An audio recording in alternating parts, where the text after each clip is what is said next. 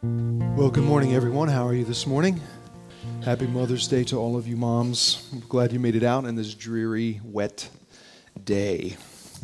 I had a problem getting up this morning. I don't know about you guys, but my wife still isn't up, I don't think. I'm not sure. Don't tell her I turned her in. Anyway, why don't you go ahead and open your Bibles with me this morning to the New Testament, Acts chapter 5. If you have your Bibles with you, great. If not, you should find one that you can use in one of the chair racks down around you. Acts chapter 5. Just so we all know what's happening here, we're in a series right now called Going Viral. And it's a study of this first century document called Acts that records how the early church and the good news of God's love and grace in Jesus went, as we would say today, went viral, spreading very quickly from the streets of Jerusalem to the farthest reaches of the known world. And if you were here last week, then you remember, hopefully you remember, that we saw how after the apostles Peter and John were threatened by the religious elite in Jerusalem and told not to speak or teach about Jesus anymore, and they threatened them. We saw how the church got together and prayed, and they asked God for courage. They said, "Lord, enable your servants to speak your word with great boldness."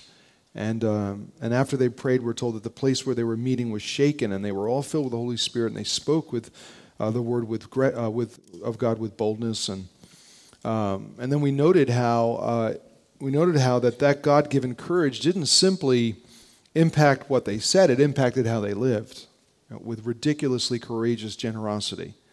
And we're told that all the believers were one in heart and mind, and no one claimed of any of their possessions was their own, but they shared everything they had. And from time to time, those who owned land or houses sold them. They brought the money and put it at the apostles' feet, and it was distributed to anyone who had need. In fact, the text gives us an example of a guy named Joseph. He was a Levite from Cyprus. Apostles called him Barnabas, which means son of encouragement. And he sold a field that he owned, and he brought the money and he put it at the apostles' feet. It was an incredible act of generosity. It was the very opposite of what happens next. In chapter 5, verse 1, we're told this: "Now a man named Ananias, together with his wife Sapphira, also sold a piece of property. With his wife's full knowledge, he kept back some of the money for himself, but brought the rest and put it at the apostles' feet. Then Peter said to him, 'Ananias, how is it that Satan has so filled your heart that you've lied to the Holy Spirit and have kept for yourself some of the money you received for the land? Didn't it belong to you before it was sold? And after it was sold, wasn't the money at your disposal? What made you think of doing such a thing? You've not lied just to human beings, but to God.' When Ananias heard this, he fell down and he died. And great fear seized all who heard what had happened. Then some young men came forward, wrapped up his body, carried him out, and buried him. About 3 hours later, his wife came in, not knowing what had happened. Peter asked her, 'Tell me, is this the price you and Ananias got for the land?' 'Yes,' she said, 'that's the price.' And Peter said to her, 'How could you conspire to test the Spirit of the Lord? Listen, the feet of the men who buried your husband are at the door, and they'll carry you out also.' And at that moment she fell down at his feet and died. Then the young men came in, and finding her dead, carried her out and buried her beside her husband. Great fear seized the whole church and all who heard about these events." Okay, so this is about the time that you turn to the guest you brought with you today and say, "I'm really sorry." Okay, go ahead. You can do it. I know. You say, "I'm really sorry, man. Last week, Ray was talking about prayer, and courage, and unity, and compassion, and now here he is talking about people dropping dead in a church service." So, happy Mother's Day, everyone. It's a weird story. And I admit that. And I'll tell you what. Over the last few weeks, as I've read through it a number of times, I just kept asking myself, why is this event here? Why is this recorded? What is its significance? I mean, the author of this book, a first century Greek doctor named Luke, certainly had a lot of material to draw from. Lots of firsthand witnesses and accounts of important events in the life of the early church. And like any biographer, he got to decide what to include in his historical document and what to leave out. And so the inclusion of these stories, and in this one in particular, isn't random. I mean, Luke must have had an agenda. He must have had a good reason to record the things that he did. And so why this one, right? Why this one? And the more I reflected on it, the more the more it began to make sense to me. See, the church had grown very rapidly from a handful of Jesus followers in chapter 1 to over 8,000 believers. And the apostles had experienced very little opposition, very little resistance from those in authority until chapter 4, right? When the church and its message of Jesus met some serious opposition. Because suddenly there was this hostility from those, the authorities, those in power, and deliberate acts of injustice and persecution were beginning to take place. In other words, the church, its leaders, its mission, it was now being threatened by outside forces. But here in chapter 5, there's another threat and potential impediment to the young church's life, health, and growth, and it came not from outside the church, but from inside. And Luke, I think, wants his readers to see that. Consider the greater context here. One of the things that Luke stresses at the end of chapter 4 is how grace and generosity go hand in hand. Remember, he gives an explanation of what was happening with the church. He said God's grace was so powerfully at work in them all these Christians, that there were no needy persons among them. In other words, the ridiculous generosity demonstrated in and through the church, it didn't flow out of religious ritual or guilty obligation. It flowed out of the grace of God that men and women were experiencing in Jesus. As we say around here, grace changes things. It changes people. And for these earliest believers, it changed how they viewed their money, how they viewed their resources. The text says no one claimed any of their possessions was their own anymore. But they shared everything that they had. And the society around them had never seen anything like this. Jacques Ellul, the well-known French philosopher, law professor, and Christian theologian, in his book Money and Power, summarizes the events of Acts 4 this way. He writes, "Money loses all reason for existence and all power over us as soon as grace enters our heart." Has grace entered my heart? Has it entered yours? How do you know? According to Luke, one of the direct results of the grace of God at work in his people is that we give generously to the care, for the care of others and the needs of others, and to advance the cause of Christ in our world.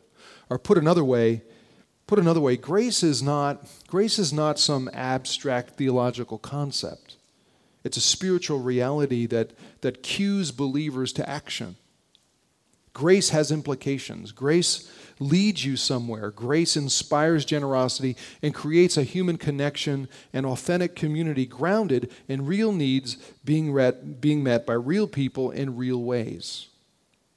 And see, that's why the story of Ananias and Sapphira is in the text, because their attitudes and actions seriously threatened this grace-filled, beautifully generous, and spiritually authentic community of believers. And Luke wants us to see that. He wants us to realize that healthy, authentic Christian community is founded on truth. And so let's review what happens to this couple, because at the end of 4, again, we're told about this guy Joseph, right, from Cyprus. He had a field, he only sold it, he gave all the money to the church. In fact, he came and he put it right at the apostles' feet. In other words, he offered it publicly as an act of worship, which was the tradition at the time. And it was a big deal because in the ancient Near East, land was often inherited. It served as a primary source of family income, and therefore a person's overall wealth was tied very closely to land ownership. And so for anyone to sell land or even a portion of it and then give the proceeds away was huge. I mean, it was exceptional. It wasn't an everyday occurrence. The text says from time to time it happened, right? From time to time, those who owned land or houses sold them and gave the money to the apostles. Because understand, everyone in the church was giving generously, everyone. But this particular individual made a remarkable personal financial sacrifice to help meet the needs of this believing community. And so grateful were the apostles for his kindness that they give this guy Joe a nickname. They call him Barnabas, which meant son of encouragement. And they gave it to him because here's a person who wasn't just ridiculously generous, but radically free. Free from being defined by his wealth and material resources. And it wasn't like Christians in the first century didn't need money. I mean, they did. It's just that believers were finding this freedom from being enslaved by it. And so following Joseph's example, Ananias and Sapphira, they decided to do the same thing. They sell a piece of property, and they were going to give the money to the church. But at the last minute, they changed their minds, And we're told that with his wife's full knowledge, Ananias kept back part of the money for himself, and then he brought the rest and publicly laid it at the apostles' feet. And when he does that, Peter openly confronts him. Peter says, Ananias, how is it that Satan has so filled your heart that you've lied to the Holy Spirit, and you've kept for yourself some of the money you received for the land? Didn't it belong to you before you sold it? And after you sold it, wasn't the money at your disposal? Now, we're not told how Peter knew what was going on. Did he get some kind of inside information about the sale and the price from someone telling him about it? Or did God's Spirit give Peter this miraculous insight? It seems to me that is indeed what happened. But whatever the case, Peter confronts Ananias. But why? Why? Was Ananias required to give all or any of the money to the church? No. Giving was completely voluntary. And Peter makes that clear, right? He says, dude, the property was yours. No one forced you to sell it. And when you sold it, the money was yours. We didn't ask you for any of it. You were free to give or not give as much or as little as you wanted. See, often when reading this account, we immediately assume that Ananias and Sapphira's problem, their offense, their sin was greed. But that's not the case. They were making a voluntary donation. We don't know what the amount was. We don't know what the percentage was. But that doesn't really matter because the problem wasn't that they failed to be as generous as they could have been or should have been. The offense, the sin, was deception, you see. Peter says, you have not lied just to human beings, but to God. Here's my Ray K summary. In contrast, direct contrast to the humble, honest generosity of Joseph, Ananias and Sapphira, they sell property, they keep a chunk of the money for themselves, which was fine, but then they go and they pretend that they were giving it all, see? They misrepresented themselves to the church, to the apostles, to God. They wanted credit for doing something without the pain and inconvenience of actually doing it. Their offering was more about benefiting themselves and their reputation in the community than benefiting the community itself, the church. It was a shared deception, hypocrisy driven by arrogance, and a craving for honor, recognition, and approval. But here's the thing. You can fool human beings most of the time, but you can never fool God. He sees through such deception. Listen, hypocrisy is an evil and destructive force that can very easily creep into the church community. Because, let's face it, as sinful, broken human beings, we're all tempted to try and look better than we are, and to know more than we do, to seem more pious than everyone else around us. To varying degrees, we crave the recognition and the approval of others. And many of us in the church have come to think that the way we measure our spirituality is by how well we control our outward sins and convince others, and maybe even convince ourselves, that we are less broken than we really are. And as we see here, the adversary of God, our adversary, will exploit that longing for approval. And he'll exploit it because he knows that arrogant, self-serving hypocrisy can and will destroy authentic community, which is founded on truth and humility. Truth and humility. Peter says to Ananias, what were you thinking, man? What were you thinking? You haven't just lied to us. You've lied to God. And with that, the guy drops to the floor and dies. Some young men who were there, they come up front, they wrap up his body, they take him out, they bury him. And a few hours later, his wife Sapphira shows up. Now, they may have been looking for her to try to tell her what happened. We don't know. They didn't have cell phones or text messaging or Foursquare to know where everyone is all the time, They didn't have that. So they may have been trying to find her, but they didn't. And so she shows up, clearly unaware of what happened. And here's the deal. Peter, in all fairness, Peter isn't about to let her suffer for what her husband did. So he asks a simple question. He says, and he's hoping for honesty. He says, tell me, is the price you and Ananias got for the land, is this the price? And she could have said, no, that's not all of it. We kept some of it. Okay, fine. But that's not what she does. Instead, with the same self-serving, approval-seeking hypocrisy, she lies right to him. She says, yeah, that's the price. And Peter responds, he says, how could you? How could you conspire to test the Spirit of the Lord? The feet of the men who buried your husband are at the door, and I'm afraid they're going to carry you out as well. And at that moment, the text says she fell down at his feet and she died. It's a tragic story. I was telling my son Corey last week what I was speaking on today, and as I was telling him, he looked at me and said, really?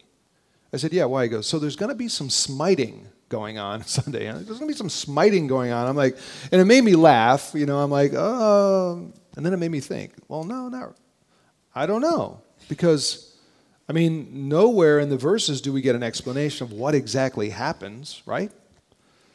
Peter doesn't call or pray for the death of Ananias and Sapphira. He just honestly confronts their deception and their hypocrisy. And clearly there's no lightning bolts shooting out of heaven, striking them down, smiting them, as we would say, or some of us would say. So what was the deal? And I suppose it's entirely possible that natural causes were fully to blame, right? That's plausible. Maybe the shock of being publicly exposed as hypocritical liars triggered massive myocardial infarctions. Coincidental, fatal heart attacks, both people, boom, they drop and they're dead. Maybe. We don't know for sure, but whatever the case, whatever the actual cause of death was, the apostles in the church seemed to interpret the fate of these two as the direct judgment of God in dealing with their deceit and their hypocrisy. And so this is where some people really, they really hedge, they get a little bit uncomfortable, and they have a problem, and they'll say, well, look, seriously, divine judgment, come on, that's harsh. We live in a progressive culture. Haven't we moved beyond this primitive notion of an angry deity to that of a more loving God? With the underlying assumption being that love and anger are antithetical. But they're not, right? If you think carefully about it, anyone who has the capacity to love must also have the capacity for anger. And it's not despite their love that they can be angry, but because of their love. You know what I'm saying? For example, if someone you really care about, someone you deeply love, a friend, a family member, is ruining their life by way of unwise, unhealthy choices and destructive behaviors, if that doesn't make you angry, then it's hard for you to say you really love the person, right? Because if you don't care, then you don't care. And who in their right mind claims, well, I can't really get mad at them, I can't get angry at them because, well, that anger is antithetical to love. It's primitive. It's regressive. That's nonsense. No one says that. Neither do we say it's wrong of me to desire justice to be meted out toward anyone who mistreats the people I love. Here's my point. Moral beings have the capacity to be loving and angry at the same time and to rightly desire justice. And what's true for us is true for the God who created us. And so people say, well, okay, but why were these two people judged so severely? Aren't we all at some point or another guilty of the same deception, the same hypocrisy, with self-seeking approval prompting us to lie? Sure, we are. We all do it at some point or another. Well, then why aren't more of us falling down dead in a church service? Well, first, I'm glad that that's not actually happening. But secondly, the only thing I can point to is the grace of God. In the Old Testament, the psalmist says, the Lord is gracious, and he's slow to anger. He's abounding in love. And he doesn't treat us at times as our sins deserve or repay us according to our iniquities. Just as a father has compassion on his children, so the Lord has compassion on those who fear him, those who revere him. Yet still some say, well, okay, I get that. I get God is gracious. But why was there no grace demonstrated in Ananias and Sapphira's case? Ultimately, that question is left for God to answer. And I certainly don't assume to speak for him. But as I see it, grace was demonstrated. I mean, think about it. The church was in its infancy, and it was growing, it was thriving. The lives of thousands of men and women were being transformed in and through the church. The unity, the love, the compassion, the generosity of this community was like nothing ever witnessed before. And when all of a sudden that gets threatened from inside, it seems that with love, God acts to keep the church from being destroyed. Ananias and Sapphira represented an insidious and evil cancer that threatened to infect the entire body at its most vulnerable moment in history. And so God graciously intervenes, and he makes a point, but he doesn't set a precedent. And for me, the overall result of this is quite interesting. I mean, whereas it could be argued that through their blatant lying and hypocrisy, Ananias and Sapphira showed absolutely no reverence or fear of God, twice we're told that a great fear seized all who heard what happened to them. A great fear seized the whole church and all who heard about these events. Translation: a deep, serious, and genuine respect and reverence for God permeated the people, his people. In fact, Luke goes on to say that Jesus' followers continued to meet together out in public, teaching about Jesus and worshiping God boldly. And I thought about that, and I realized how, fear, reverence of God is an integral part of worship. And I know that for some who are familiar with the idea of an infinitely gracious God, this is a jarring realization, but it shouldn't be, because God's grace only makes sense if and when we recognize the magnificence of his glory, his power, his justice, his holiness. I mean, that's what John Newton, pastor and poet John Newton, was getting at over 200 years ago when he wrote these famous lyrics: "'Twas grace that taught my heart to fear, and grace my fears relieved." In other words, practically speaking, as one's fear of God, one's reverence for God increases, so does their sense of his love and grace, because we understand more fully who he is, what we deserve, what he has done for us, what we were rescued from. I once heard the fear of God defined as awe mixed with intimacy. And that makes sense to me, because we're invited into the closest possible relationship with God through Jesus. But this intimacy must never overshadow the majesty of who God is. In his book, Surprised by Grace, pastor and author Tullian Tchividjian explains it this way. He says, what you choose to attribute ultimate worth to, what you choose to worship, depends on what you fear the most. If you fear loneliness, you worship relationships. You depend on them to save you from a meaningless life. If you fear not being accepted or esteemed, you worship your social network, the way you look, the car you drive, or the amount of money you make. You depend on these things to validate your existence. If you fear insignificance, you end up worshiping your career or your accomplishments. Behind everything you worship is some fear that without this person or thing, you would be lost. We are all worshipers. But God is the only reliable object of worship, because nothing and no one extends these things like God does in the person and work of Jesus. Or perhaps another way to think about it is that no one can know the true grace of God who has not first known the fear of God, with that fear and grace leading some to worship. And I say some because look at what happens next in the text. As Luke keeps writing in chapter 5, he tells us that the Christians in Jerusalem were continuing to meet out in public together, worshiping God together. And then he says this, he says, no one else dared join them, even though they were highly regarded by the people. Nevertheless, more and more men and women believed in the Lord and were added to their number. Now, when I first read that, I thought that's confusing to me. Although the church was highly regarded, no one dared join them, but more and more people believed and joined them. I was like, what? Which was it? Which was it? Well, it was both. What Luke is telling us is that while the reputation of the church, her love, her compassion, the generosity of Christians was very positive, many of those in Jerusalem also heard stories of divine judgment, personal accountability, and shameless authenticity. And they wanted nothing to do with it. Nothing to do with it. In short, no half-hearted, partially interested pretenders risked identifying with the church out of fear.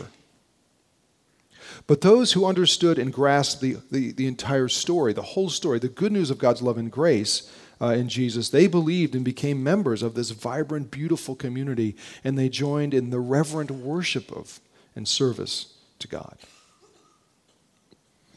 You realize the same is true today, right? Many people consider becoming a follower of Jesus. They kind of flirt with the idea of being a part of the church, a member of the church. But in our secularized and highly individualistic culture, many are afraid of true community, true accountability, true commitment, true authenticity. And while they highly regard the church, essentially they reject the grace of God and refuse to become intimately part of the church. I mean, it's fascinating to me how from the very beginning the church has been repulsive to some, while at the same time compellingly attractive to others. What is it to you?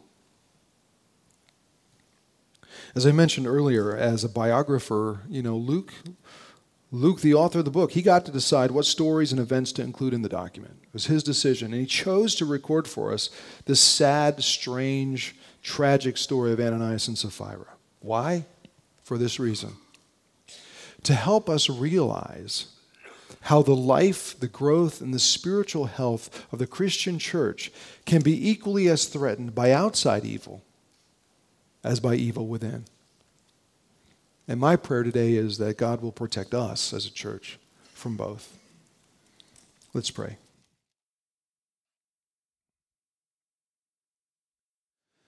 Our Father, I can't help but think each of us, as we hear the story of Ananias and Sapphira, there's a part of us that's quick to judge them. There's a part of us that wants to say, how could they be so hypocritical and deceitful? But if we slow ourselves down for a second and we're honest about it, the fact is we all find ourselves doing similar things at some point or another in life, because as human beings we all long for approval. We tend to protect our reputation in attempts to look better than we are, to know more than we do, to come across more religious and pious and spiritual than those around us. We all do it. And what happens, Lord, is that hypocrisy kills community. And you've called your church to truth and to authenticity, to be a place where we can be ourselves and we can acknowledge our failures and our shortcomings. And we can find forgiveness, we can find acceptance, where there's no pretending, there's no pretense. We all acknowledge we're on equal ground before Jesus. We're all flawed and broken, all in need of your grace. I pray, Lord, that you would help us as a church to avoid the temptation to deceive and with hypocrisy present ourselves as something that we're not or someone we're not. Because the reality is, while we may be able to fool one another, we cannot fool you. You know our hearts, you know our minds. You know whether we're loving and generous and kind or whether we're not. And so before you this morning, we acknowledge our need for you and for your grace that comes in Jesus. And we acknowledge that, Lord, that you are our creator. We acknowledge your holiness, your justice, your righteousness. And out of reverence for you and because of the grace of Jesus, we worship you and thank you for the relationship that you offer us. And we say, 'twas grace that taught my heart to fear, and grace my fears relieved. May that be true of each of us this morning. We love you and we worship you. In Jesus' name, amen. Let's stand together, shall we? I want to thank you all for being with us this morning. And, I hope you understand what we're talking about here in terms of Christianity, because you look at the early church and you look at how they changed their world, through their love, the truth, the generosity, the compassion that the church showed. But understand, they didn't do that in order to earn God's favor. See, that was the outpouring of the grace that they experienced. Because as we always say, grace changes things. It changes people. It changes us from the inside out. That's what happened to the early Christians. They came to faith in Jesus.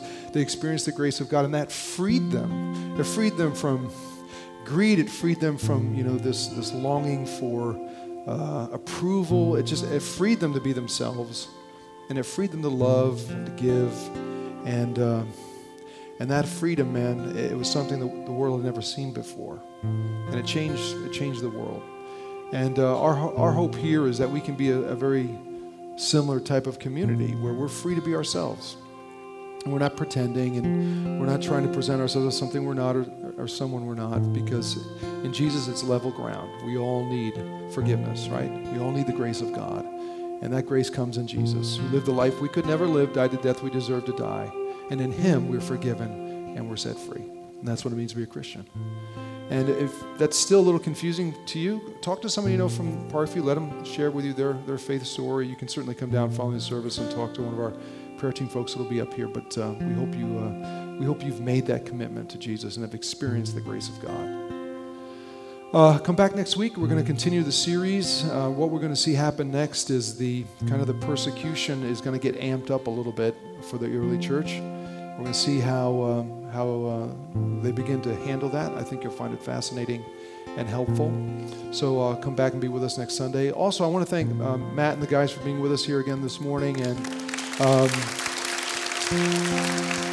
I just want you to know, Matt just came out with a new CD, and so if you're interested, he's got a table in the back, and I appreciate these guys' love for Jesus and their gifts and sharing with us periodically. So if you're interested, stop by and see them. They'll be in the back in the lobby, okay? In the meantime, have a great Mother's Day, and let me pray for you, and then we'll be dismissed. And now, Lord, I ask that as the church leaves the building, because really the church, it's us, your people. It's not walls or bricks or mortar, it's us. And so as we leave this place, as we go out into our world, to our jobs, to our families, to our neighbors, to our schools, wherever life takes us, I pray that we would live lives of truth and honor, integrity. Your grace would overflow in us in such a way that what we say and how we live will point people to Jesus. That's why we're here. That's what we want most. And so may your hand of strength and courage and protection rest on your people today in Jesus' name. Amen. Thanks for being here. Happy Mother's Day. We'll see you next week.